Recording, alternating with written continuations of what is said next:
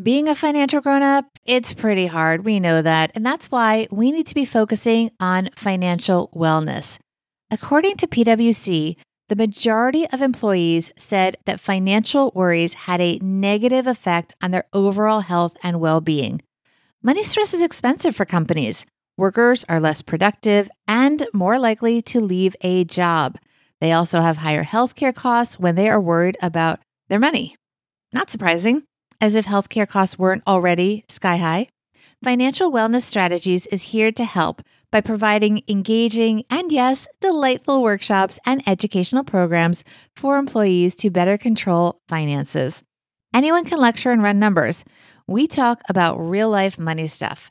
Topics include setting up the best grown-up everyday money habits, managing those social media temptations to splurge, strategies to shop for the best deals at the best time, demystifying and really understanding financial lingo, strategies to steer friends and family away from those bad money decisions, and how to know when you should ignore the math that says you should do one thing with your money and focus on your goals even when it isn't the best, quote, financial decision. It's time for your company to invest in peace of mind with financial wellness strategies. Get in touch for more information at financialwellnessstrategies.com. Welcome, my friends, to the Wellness for Financial Grownups podcast. I'm so glad you're here. I am your host, Bobbi Rebell. This week, we are going to be talking about rich kid problems. And yes, they do have problems, and the eye rolls that may be going on out there is exactly why we are going to be talking about this. Now, have you ever thought about how great life would be if you never had to worry about money? I know I have. There are people out there like that. They're not worried about money, but that doesn't mean they are worry-free or that their life is carefree. And we're going to talk about that with the author of The Myth of the Silver Spoon, Kristin Keffeler. But first, I want to share this week's quote. And once again, I enlisted my new favorite toy, ChatGPT. And here is what ChatGPT gave me when I asked for quotes about silver spoons. Quote, "The silver spoon is a curse as well as a blessing. It gives you the advantage, but it robs you of the joy of achievement." Unknown. It actually, by the way, the ChatGPT gave me 10 pretty compelling quotes. I chose that one because it really goes to the heart of what Kristin Keffeler talks about in her book, The Myth of the Silver Spoon. Specifically, that yes, there are absolutely advantages to being born wealthy. And yeah, most of us would choose to be born wealthy. But it also takes away a lot of what matters to us as humans. And that is kind of complicated. In our interview, Kristin and I talk about how sometimes parents of rich kids think they're actually alleviating anxiety by telling their kids they're never going to have to work. But in fact, it's more complicated than that because it can be really damaging, because then what does that say about their ability to do something? Do they even matter? Do their parents even think they're capable? Another thing Kristin and I talk about in the interview is, should a wealthy kid take a job when maybe they're taking that job away from somebody who really needs the job for the money, and that person would get it if the rich kid didn't get the job, right? So how do you even make peace with that, right? It's so complicated. Kristin talks about how people who are inheriting wealth or a family business are often dismissed by society. But here's the thing, everyone. If generational wealth is something that so many of us Americans aspire to, that is what we talk about as the American dream. We want the next generation to be financially secure, to not have to work, to not have to worry about money. Why do we often vilify it? I want everyone to listen to what Kristin has to say very carefully, because I'm betting that it is going to give you a lot to think about in terms of how we perceive the people that we meet in our life that maybe have more money, that maybe it seems that things are just handed to them, and the judgments we know we're probably making, even though maybe we shouldn't, but we can't help ourselves. Here is Kristin Keffeler.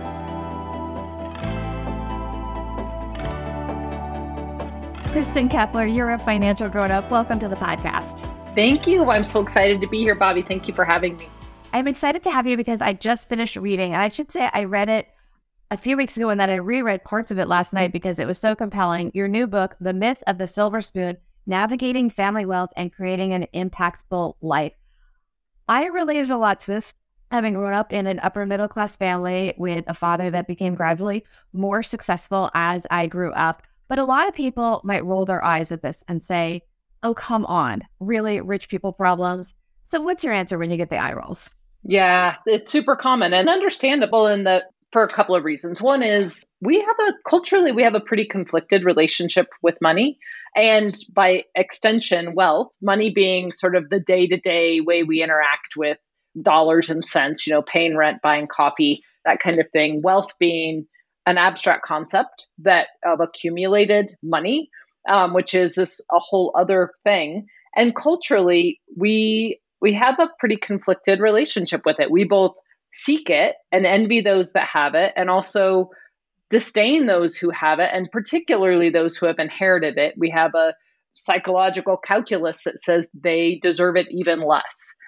That's just sort of bred into our cultural psychology right now. And so when people think about the idea that somebody from a significant and wealthy family could actually also have some psychological tripwires and emotional difficulties, people want to roll their eyes, right? Like, hey, you've been given every advantage. You are starting on third base. So you have nothing to complain about. And I would say the vast majority of the rising generation clients I've worked with from wealthy families have that internalized message, and they get it. Like I don't have a single client in my practice who wants anybody's sympathy, right? That's not what they're seeking.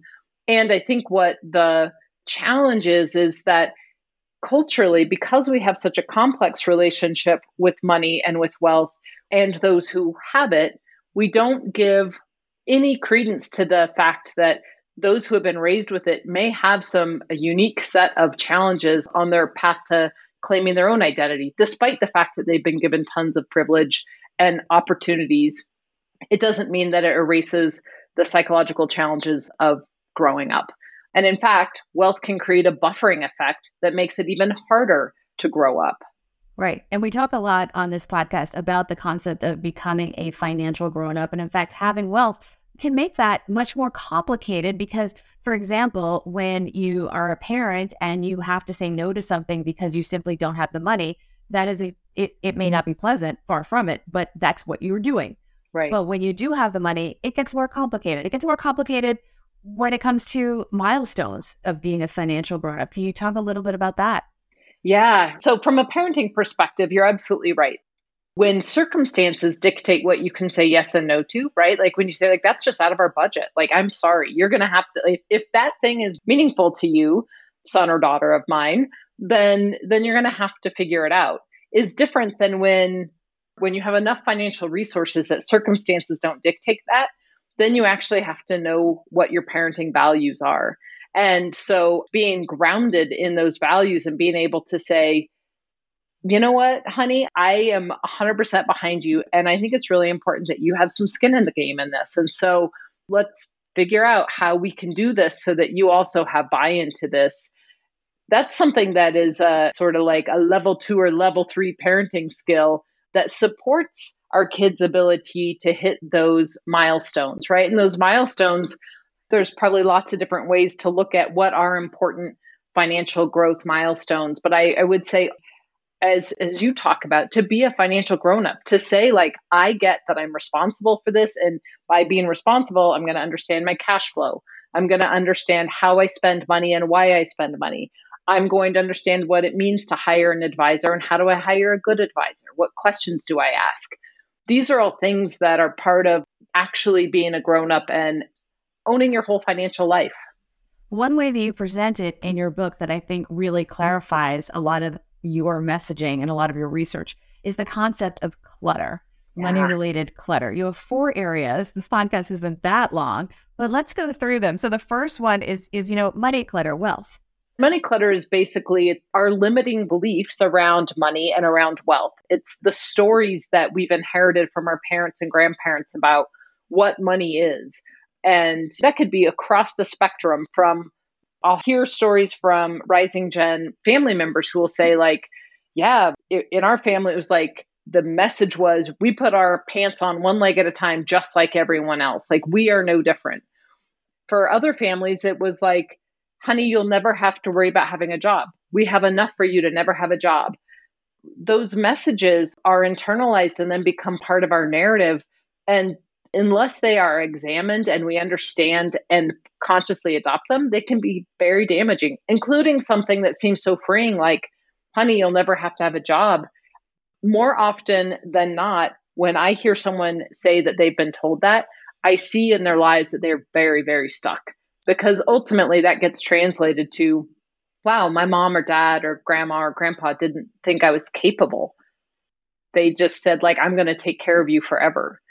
So money clutter it's the messages that we have that really muck up our ability to have a very clean and conscious relationship with money and with wealth, and ultimately gets in the way of things like being willing to engage with, like, what's my credit score? What's my cash flow?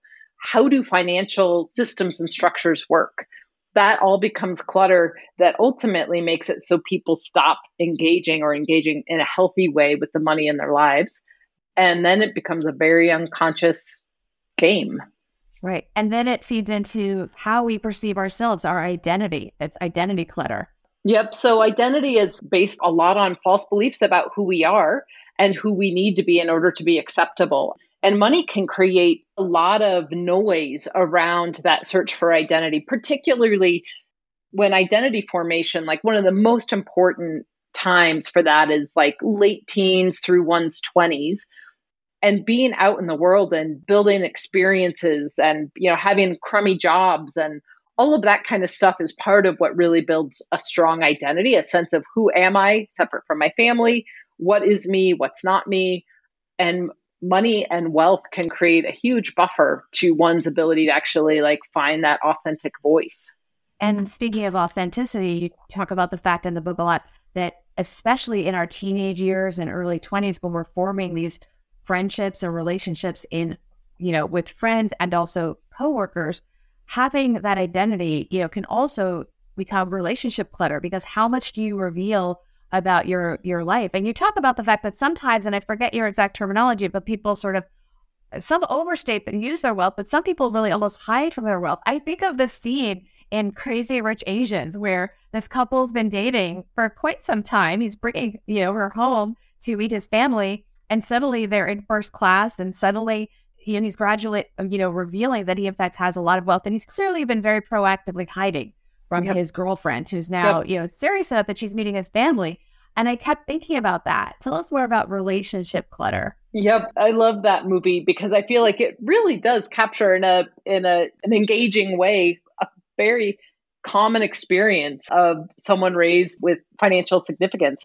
So relationship clutter, you're spot on, Bobby, that identity clutter very often leads right into the relationship clutter that a lot of people can experience when they're raised in wealthy families. And that is this feeling that you may not be acceptable for just who you are, but it's hard to tell and to test that with friendships and with romantic relationships when all the trappings are very attractive, right? So this sense of are people hanging out with me because they really love me, or because I have the coolest house, or we have a cool vacation home, or why are these people my friends? And being able to pressure test that authenticity is much more difficult.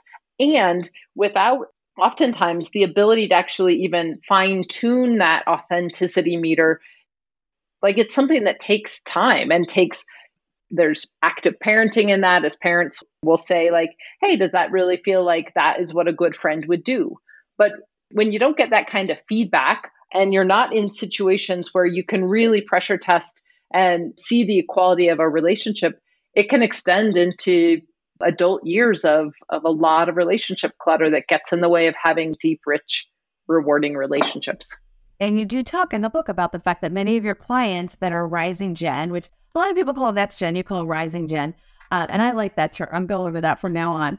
They have trouble forming these friendships because they do have a distrust. And maybe it's also an insecurity in themselves in terms of, why are people friends with me, especially many of your clients have, you don't use the names for most people. You use a couple, which I'll leave for people to find out in the book. But I wasn't surprised at some of the names that you did use because they're famous for talking about their wealth relative to their very famous relatives. A lot of these people have names that in the community are recognizable instantly. So there's no way to hide. They even move away sometimes to different towns just to be authentically themselves.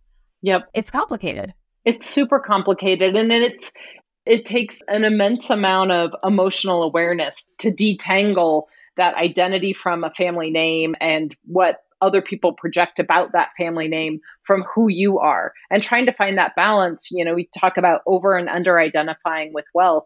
Over identifying is like melding too much with the family wealth story and not finding your own individual voice. Under identifying is running from that as far as you can and not having a healthy integration of family and family legacy into your life. And really the middle point is this hyper agency where it's really about who am I as an individual and how do I use and connect with my family wealth story and legacy and still have individuality. And being able to find that is like truly a balancing act and something that takes time and effort. The last clutter is contribution clutter. And you use the word contribution rather than work, but that's what it's effectively alluding to is finding meaningful purpose. It's very tricky because I also think, well, and right now in the US, we do have a situation where there's a lot of job availability. So you're probably not taking a job from someone else. But one thing I think about is do you send your kid, if your kid doesn't need to earn money per se, is it taking a job from someone else to have this kid take this job and the income associated with it? Is that ethical? That's one thing, right? And then also, what if they aren't going to work for money? Is that, how does that play out? Finding your way, your purpose sounds all woo-woo, but there are some very specific, tangible things associated with it. Tell us more about the whole idea of contribution clutter. Yeah, this one is such a big one. They're all so big and important. And I did use the word contribution instead of work because work has such a strong connotation with a transaction of money. And it's not necessarily a core element of clearing this clutter and becoming a financial grown-up to have to work for money. There is something that is helpful about it, actually, because it is the way that the vast majority of your peers are going to be experiencing how they impact the world and how they get rewarded for that. And there's something that in that cycle that can be self-validating. But I used contribution because that's not everybody's path to really figuring out how to engage and impact the world. And I think the core piece to this one is the recognition that removing the financial need to work doesn't remove the human need to work. Like, we are wired as beings from birth. We are wired to see how what we do, you drop the rattle out of the crib and what happens in return. Does someone come running? That is just part of like this action consequence is just part of how we are wired. And ultimately, our ability to experience true meaning comes in some form or another through work. That work can be defined in lots of different ways, right? It can be defined through active parenting. It can be defined through philanthropic work. It can be defined through a really high-end, high-drive career.